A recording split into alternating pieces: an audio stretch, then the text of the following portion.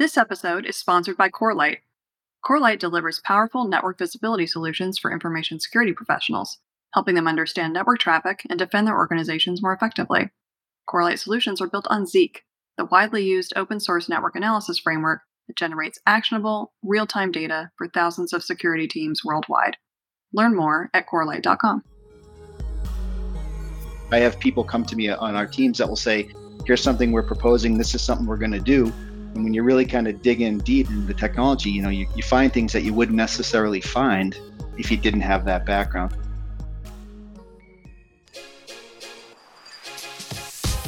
From Exabeam, this is the new CISO, a show about the people who lead IT security teams, the challenges they face, and how they overcome them. If you like what you hear, please rate, review, and subscribe to hear our new episodes first. I'm Steve Moore, and on today's episode, I speak with new CISO David Rule about the tools he leveraged to make the shift from engineering to executive management, and the benefits of having a technical background when you take on the CISO role. Being a new CISO means marrying the business and tech. A strong technical team supports this marriage, and trusting that team to take care of the technical aspects lets you focus on the business of security. Good afternoon, Dave. If you would, please introduce yourself. Sure. My name is Dave Rule, and I am the Senior Vice President of Global Infrastructure and Chief Information Security Officer for a private equity firm based in Boston with offices located in pretty much all corners of the world. Been in this role for about 6 years, and prior to that, did a 3-year stint in the software industry, holding senior management roles. And prior to that, spent the balance of my career in the asset management space in an infrastructure, engineering, and support capacity. I started out as a help desk technician and went into systems engineering and eventually getting into management. And about 6 years ago, I started to consciously pivot my career away from being a technical manager and more towards becoming a business leader focused on security. That's one of the things I picked up on when we first met and had a chat. You are the CISO, but you also wear multiple hats. I think it would be important for the listener, for those in a similar spot. They heard your path. For those that have an officer title, but aren't the CISO, and there is not a CISO, how did that kind of happen in your case, right? Because you didn't necessarily start with an emphasis on security. I was at an inflection point, and I kind of looked back at my career and I said to myself, I've been, doing the infrastructure thing for quite a long while. And, what do I really want to get out of the rest of my career? And what will offer me really the highest level of engagement? So I felt like, security and information protection was really the new challenge for me, and it was going to be the right move. I also saw a need, right, where I was working at the time. So that's kind of how it all evolved for me. So it's an opportunity, I think, that many, I hope that listen, or some that listen, maybe there's a security team, but there's not a great program around it. And so you're arguably in charge of IT. What do you say to those that would say, well, that's a more prestigious job, and typically that position is the boss of the CISO. So you're already that, so why would you try to be that? You're already that guy's boss. Why would you try to be both? I mean, what's the retort for that? Yeah, well, I guess it depends on the personal situation, right? So either way, I was going to report to the same person, and I report currently to the CTO. So that really wasn't going to change from that perspective. But again, it really came down to, and of course, infrastructure changes, right? The cloud evolves and things like that. So there's plenty of opportunity to remain interested in that kind of stuff. But I really felt like security was something that, I hadn't really been an SME in, and I really wanted to dig in deep. And I thought that the best way for me to add as much value as I can for my company was really to kind of move into that role. So luckily for me, I also had some very, very capable team members working for me that kind of are able to handle the day-to-day infrastructure stuff. So I'm really able to spend the majority of my time focusing on our security program. You mentioned shift to the cloud and some other things, and I also have a feeling that you adding security to what you're responsible for and what you can articulate, maybe lesser degree as a technician, but maybe more so as a leader. It seems like you were doing kind of a market analysis of skill and capability of those in leadership. What advice would you have to somebody who's not a CISO, or maybe somebody who works in ops, IT ops, infrastructure, whatever, and they're thinking about moving into security as a manager. What's sort of step zero there? It's a hard thing to do because if you're going into something that you really don't have a lot of experience on, and now you're going to be in a position where you have to make decisions and you're going to be accountable for people's work in that space, and you don't really understand it, that's a kind of a hard thing to do. For me, I thought it made sense for me to get that management experience and kind of be in charge of a group of people that were doing work that I was familiar with. And I thought at the time the technology piece was a lot easier for me because I'd already been doing it, and I could really focus the time on being a good manager and being a good mentor, and spending less time actually trying to do the work that they're working on. I mean, we've all had non-technical managers, and that presents benefits and challenges for working for folks like that. And I really just thought it would make sense for me to again get that experience with something that I knew versus something I didn't. Let's go back to that. What's the biggest challenge for those who have a non-technical boss? You have to be able to explain complicated concepts to someone that doesn't understand it, right? So you've got to really make sure that you're a good communicator, I think, and that doesn't come natural for everybody, right? Including myself earlier in my career. So I think to be able to explain what, not only one, the challenge that you're trying to overcome and how you're going to do it, but what's the impact and what are some of the downstream consequences of doing things, and to be able to get that through to somebody that doesn't have that contextual background. That's not always an easy thing to do. We're seeing more and more CISOs that are non-technical, and they come from other areas of business, different backgrounds, different experiences, which I think in many cases could be good. I think there's many things that we lack as an industry, skill sets in particular around leadership and communication. I also think that if you don't have, and you said some of this, if you don't know what the hell's going on, it's awfully hard to connect with your team. One of the things that maybe gave me an advantage years ago is I was an engineer, I was an intrusion analyst. I came up through those same ranks. How much time did you spend on trying to dig into security while also trying to be a better leader? Because that was another transition you were doing. So how much did you dig into the tech?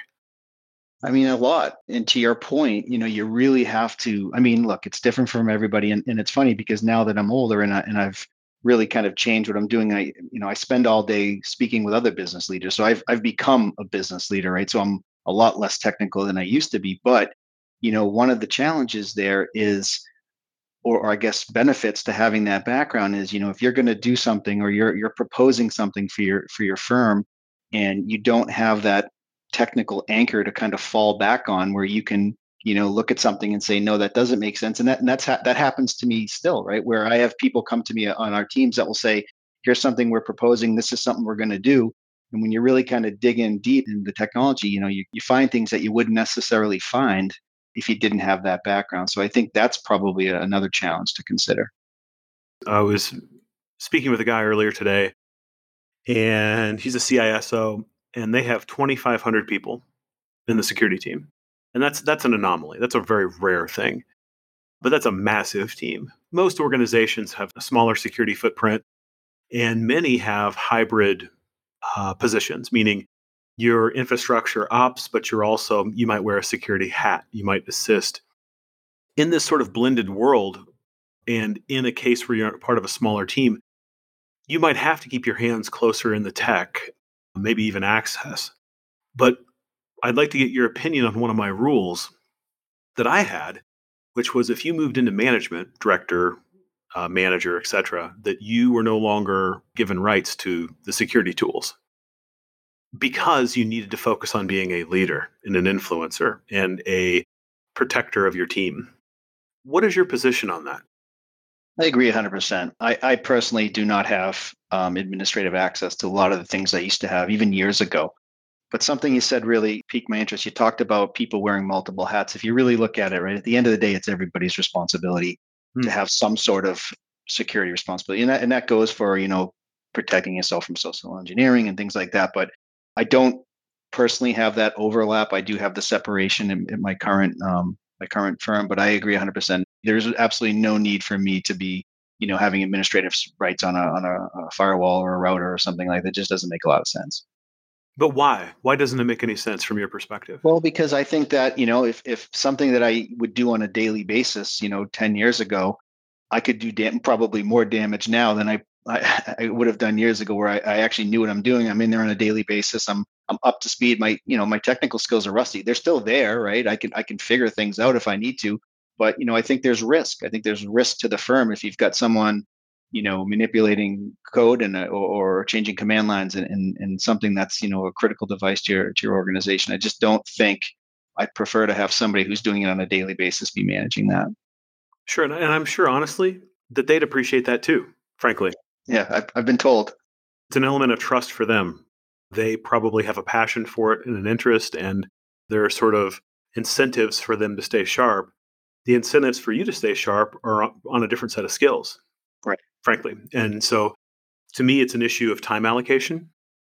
It's not that you can't have an interest in it or not that you can't understand it, but at some point, that's the challenge of leadership. And I think you've done it a couple of times is you have had to learn and then learn knowing that you're going to leave the knowledge or leave the hands-on knowledge. So a shift from IT into leadership and then into security details and then security leadership. It's sort of a double move, which is a little bit rare. You have to be comfortable sort of divorcing yourself of the tech in order to be a better leader. Earlier in your career, and one of the questions I like to ask is, what advice would you give your younger self? Because many of us either lacked mentors or had shitty bosses along the way that sort of weren't looking out for you. You mentioned you earlier in your career, you were not a good communicator. How are you not a good communicator? It all starts with when I was younger. I would have wished that I had learned quickly to see myself clearly, right? Being more amenable to constructive feedback. I spent a ton of time talking to my younger team members and frankly, even my own kids about why it's so important to listen to feedback. And I think when I was younger, I could be a bit pig-headed and wasn't always open as I should be to feedback. Someone I work with now who's been a mentor to me is really good at getting this through to her more junior folks. And while I learned years ago to get comfortable with this type of thing, I still find myself learning how to really embrace feedback is the gift, because that's really what it is. That old saying, if you talk less and listen more, a lot of good things happen. And I think I should have been more open to listening a little bit more than I would. I think I would speak a little bit too prematurely. Wow. Okay. So I think that's a couple things. So not only listening more completely, but then giving an answer too quickly, which is kind of related, but really two things. So you wouldn't internalize a message. You were already sort of maybe formulating the response before they were sort of complete with whatever they were doing. Is that accurate? I remember vividly in a job interview, someone said that to me. The feedback after the interview was there was a point in time where you were answering a question before they were finished asking it. And I remember that early on, and that stuck with me forever. And I even look for it now when I meet with people because it's just an important thing. What other advice would you give your younger self? You mentioned communication, but I mean, was there anything else that you messed up on that you wish you would have done differently? An opportunity you didn't take, some character trait that irritated others that you weren't aware of? Anything like that? And nothing in regards to that, but I definitely think that early on, I was very quick to, if I was looking at a problem, I would be very quick to draw from a past experience and start quickly trying to formulate a plan based on something that I had seen before, right? So you kind of feel like you have that situational awareness where you say, okay, I've seen this before and I can just do this and this is going to fix it. And I think really kind of taking time and you have to learn how to do this, right? You have to change your behavior, but really taking time to kind of understand the existing environment. Not every environment is the same, especially in this line of work. So making sure that I understand that, don't spend too many cycles on trying to recreate something that might have worked for you in the past, and spend that time starting over and really kind of understanding exactly what you're trying to accomplish and formulate a plan from there.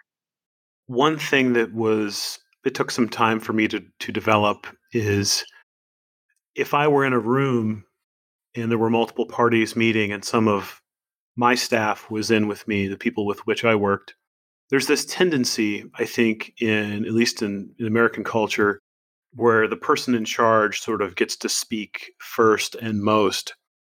And I have the tendency to kind of dominate a meeting, or at least I used to. I'm way more laid back than I used to be.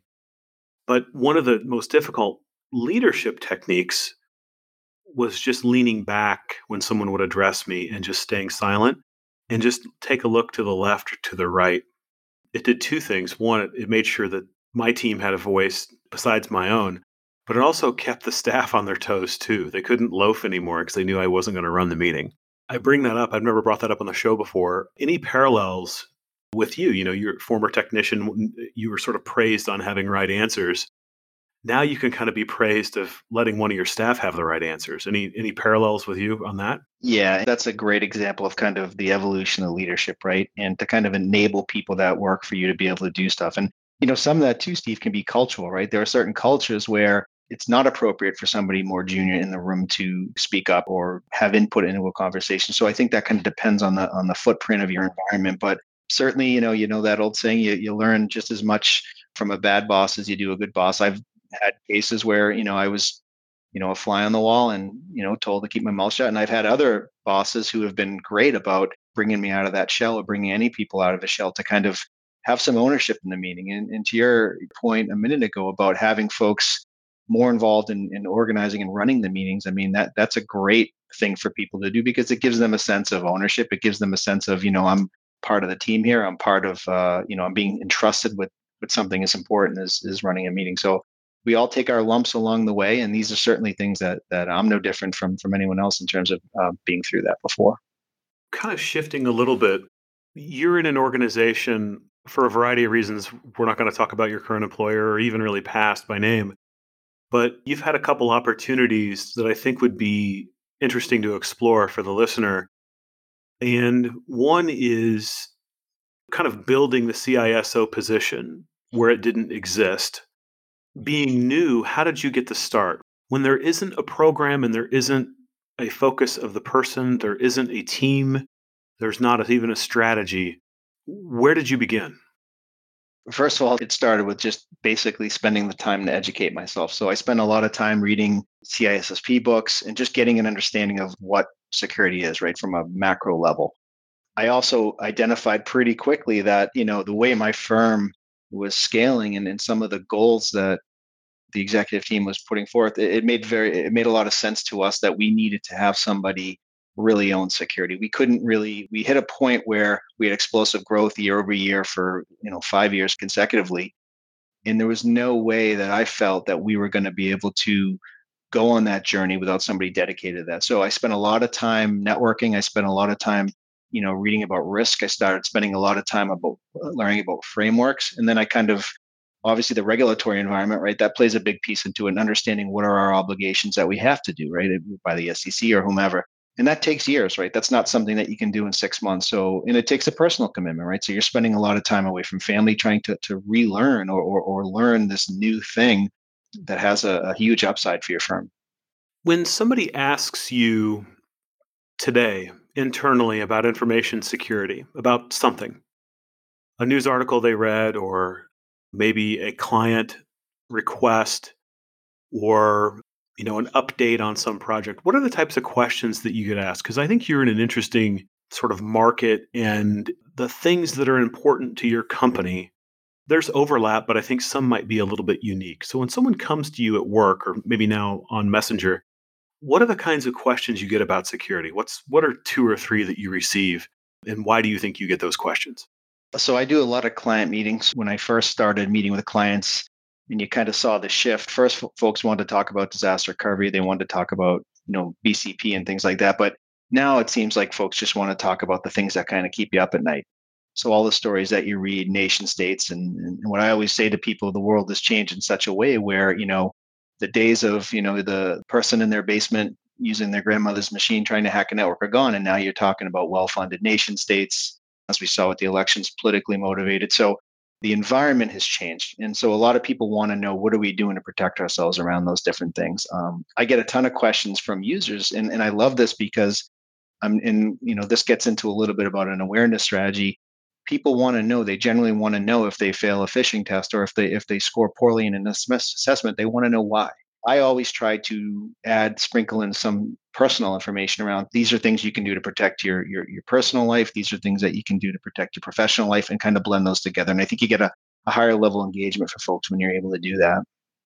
Going back to when you interface, not everyone will understand what you mean when you say this, but you're meeting with prospective clients or partner organizations that are evaluating your security program, and you're having to give them kind of a sampling of the program. Is that an accurate statement? Yes. Client management's actually a difficult job. That's not an easy, because failure is very clear. If they're upset, if they don't have trust in you, they're probably not going to give you their money. Right. So you mentioned over the last period of, however many years, that the questions they asked have changed. Like, so their view, my idea is that their view of security or what it entails has changed. The ingredients that make good security have changed. What are some of the ingredients, the stuff they now ask for that they didn't used to ask for? People are very curious about our journey in terms of around information protection, how we built our program. And I have a slide in one of the decks that I show, and it really articulates kind of the maturity curve of our program. And it kind of talks, I always try to tie it back to the old people, process, technology adage. So it really starting with kind of people, right, and how we formed an actual formal committee who is our governing body for our information protection. Then I kind of go into the process, and I talk a lot about the frameworks that we look at. I talk about written information security policy and acceptable use policy and those kind of things.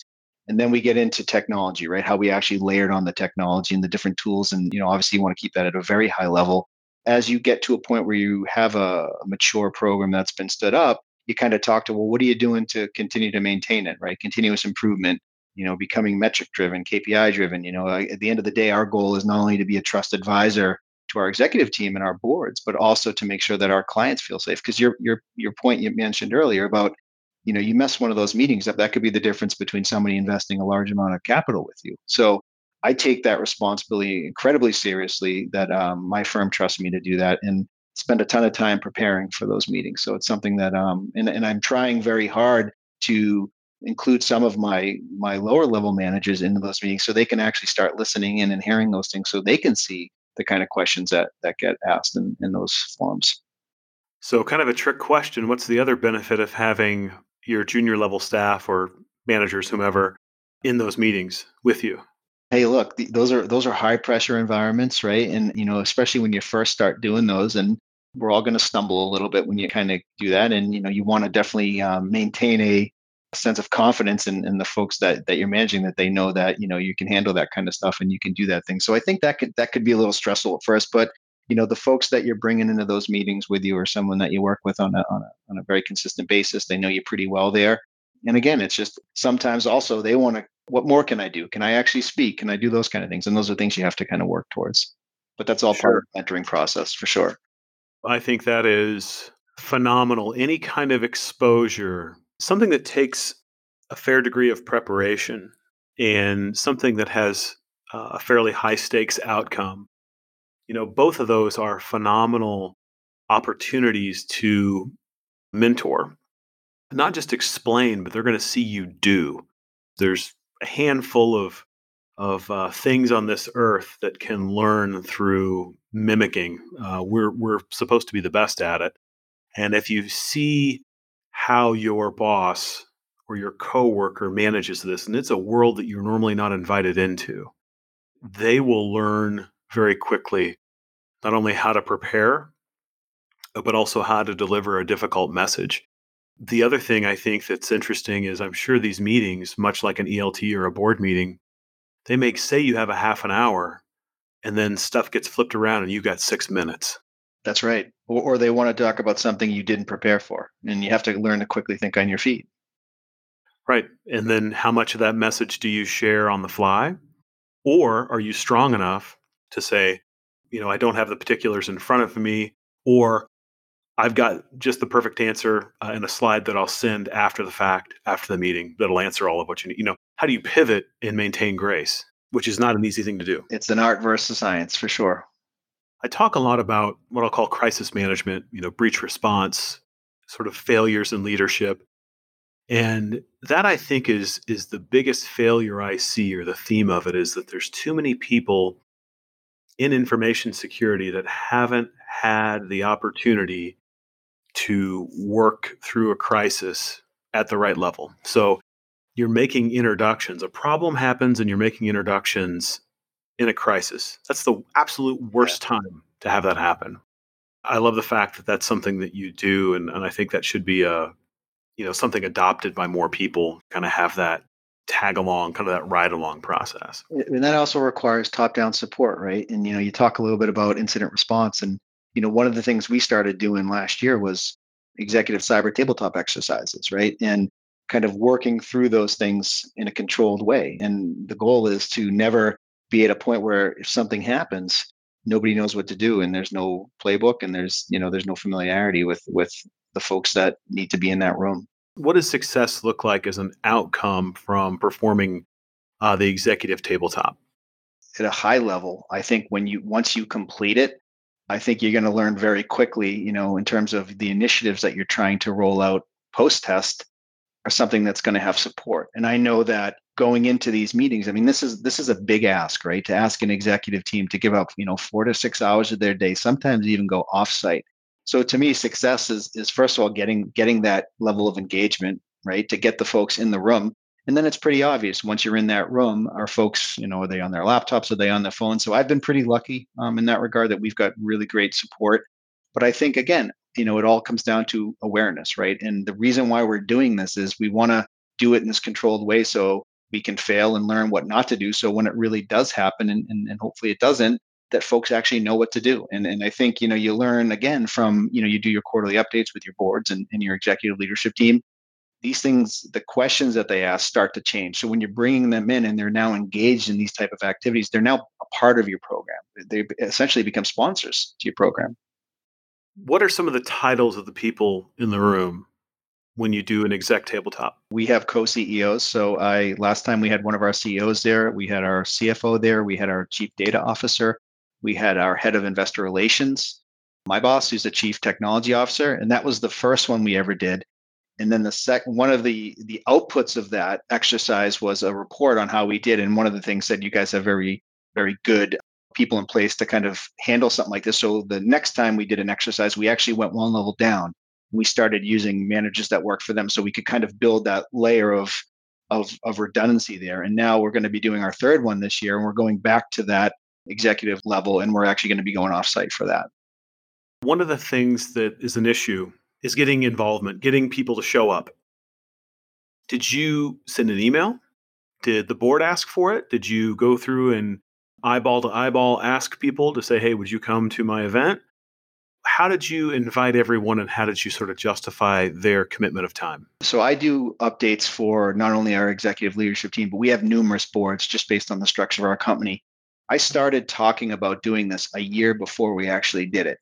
So during those presentations, and you kind of, you talk about the normal things to talk about in a board update, but I also would have a roadmap, right? And things that are coming down the pipeline. So I started those conversations really earlier, and it took a lot of work and time. I would have to literally, leading up to those events, when I would get time with the individuals that I know I absolutely needed in the room, I would have personal conversations with them to gain their support. So when that time came, I did send an email, and luckily it had been something that we had talked about live multiple times. They had seen it in numerous presentations, sometimes many times, and that worked for us. When you explain it in your roadmap, a tabletop exercise for executives, why are you doing that?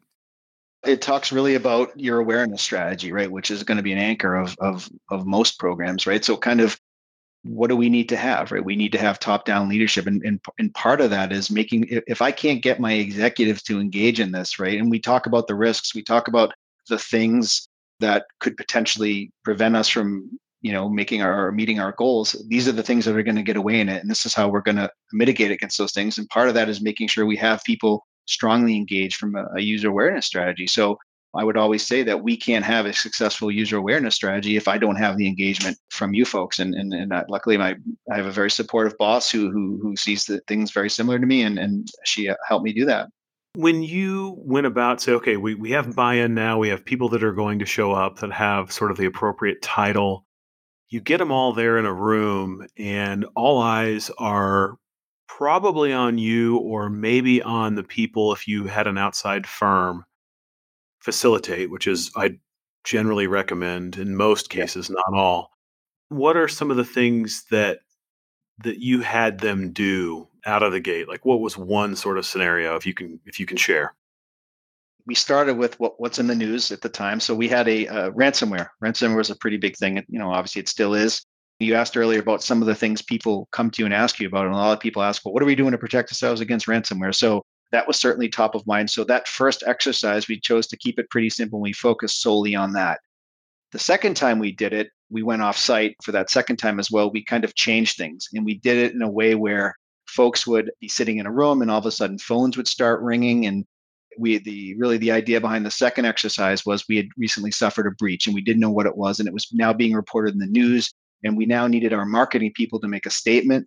And we had a mock TV up on the screen. This third party did a really good job of creating this environment for us. But so not only did we kind of have to talk through the things that we'd have to walk through in the various decision points, you now had people who their wheelhouse, things that they're experts in, like the marketing folks and the communication folks, actually having to get up and stand in front of a green screen and make a comment to the media. And those are real life examples, right? These are the things that we see on TV, and we spend a ton of time talking about what are the right and wrong things to say, because you never know Oh yeah. that's going to go down. So that was one of the most engaging things we ever saw, and it was a really really great experience. We're gonna do something pretty similar this time around. We had to reschedule it, due to what's going on in the world, but really looking forward to that, and hopefully you have a little fun along the way while you're doing it. If you have an ongoing investigation, one of the problems if you have marketing folks or even corporate communications or even outside experts managing your message, the issue is that most of them haven't been trained on sort of the particulars of cybersecurity, breach response. And so something that may seem innocuous or something that they can just say, hey, this doesn't seem like a big deal. I can just mention this. You may not want to mention. You may not want to mention it for security reasons. You may not want to mention for legal reasons. And so having that, you said earlier, what you can say and cannot say requires a lot of work. Yeah. In my prior life, I spent a fair amount of time coaching others on what they should say and what they should avoid, Right. uh, or delivering it myself. But so, what were some things, if you can share there? Was there any high level advice on, okay, we've had a breach and we don't know all the details, but we need to give a message to media? Who's delivering it and what should they say or what should they not say? Can you recall any of that? Yeah. So what the first thing they did is they grabbed my boss, who's the CTO and not a marketing person, but clearly had been coached before and trained on what to do when this happens. And really the idea was breach had been reported, or there was news of a potential breach at XXX company. And the way she answered the question was, she said, we're aware of the reports and we're looking into it. There was no, confirmation that there was a breach. There was no details on what the reports were. It was just, hey, we saw the news too, and we're looking into this. And as soon as we have information, we're going to share it. And to a certain extent, you're going to have to talk in circles a little bit, kind of re-emphasizing that message. I'm a New England guy, so being a fan of the Patriots, I think I've seen Tom Brady do that for years when he speaks with the press. So we've gotten pretty good at it around here. So again, that was really the idea behind it. And then anything that she could not answer, she would redirect to the marketing team and would give a contact information on how to reach somebody there. That's an important perspective and a good method to say, I have no further information. Anything else, as information becomes available, we'll provide it through approved channels. Yeah. I'll tell you, client management, if you have a problem like this, is another huge one. So imagine there's an asymmetric problem with that. There's only one of you and you have many clients. And if you have a breach, they're all going to be really pissed off. And they're going to want to talk to the CISO Yeah. right now.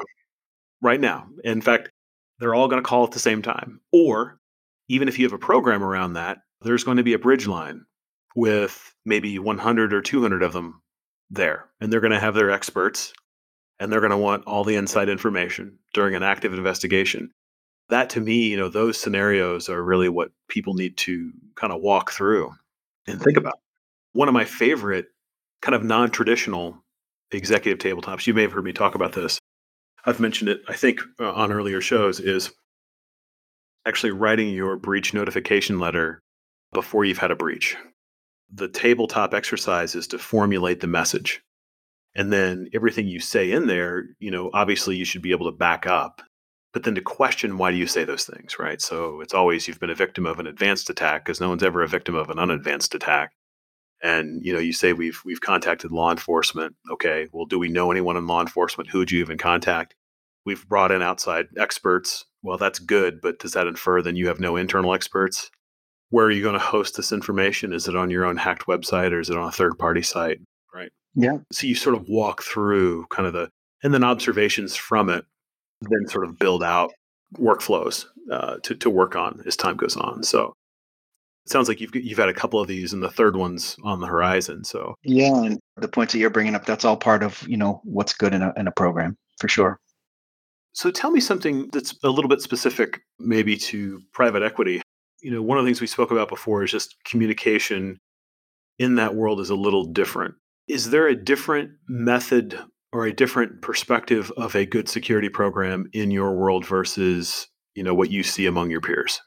I think for the most part, there's a lot of similarities because if you look at, you and I talked about this when we spoke earlier, we kind of talked about, what's different or what's good in the programs, right? And, for dev and infrastructure and things like that, there are all kinds of maturity models and defined methodologies that people can follow and measure against SDLCs and whatnot. And, looking at it from a fundamental level, defects, story points, and other kind of tactical metrics tell those stories. So there's kind of this formalized historical reference that to a certain extent is static on what a properly managed, I guess, development or program would look like, right? So from security, in my opinion, and I know we touched on this earlier, it's more of an art versus a science, right? And no two CISOs are going to measure their programs the same or show their boards or the executive leadership team the same set of metrics. And maybe this is because risk tolerance varies so much, or you're trying to figure out where you fit in terms of a framework. And I think while there are standards and metrics that we all look like blocks and vulnerabilities, there's also a certain degree of subjectivity to it, right? And depending on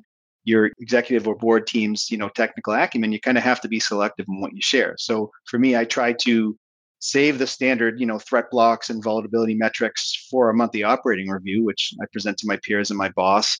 And I try to tell a story, right, as it relates to risk with my executive leadership team and board reporting, and show things that really move the needle in terms of what the program is doing versus those monthly or quarterly tactical metrics. If you're a newer CISO and you're just getting acclimated with your leadership team, or your program is a new thing for your organization, that can start with, building out a framework and articulating how the goals align to it, and work your way outward with respect to how those things are funded or lined up with the risks you're trying to mitigate. So well, those things have come a long way there. I still think so many different iterations of what you can line it up against.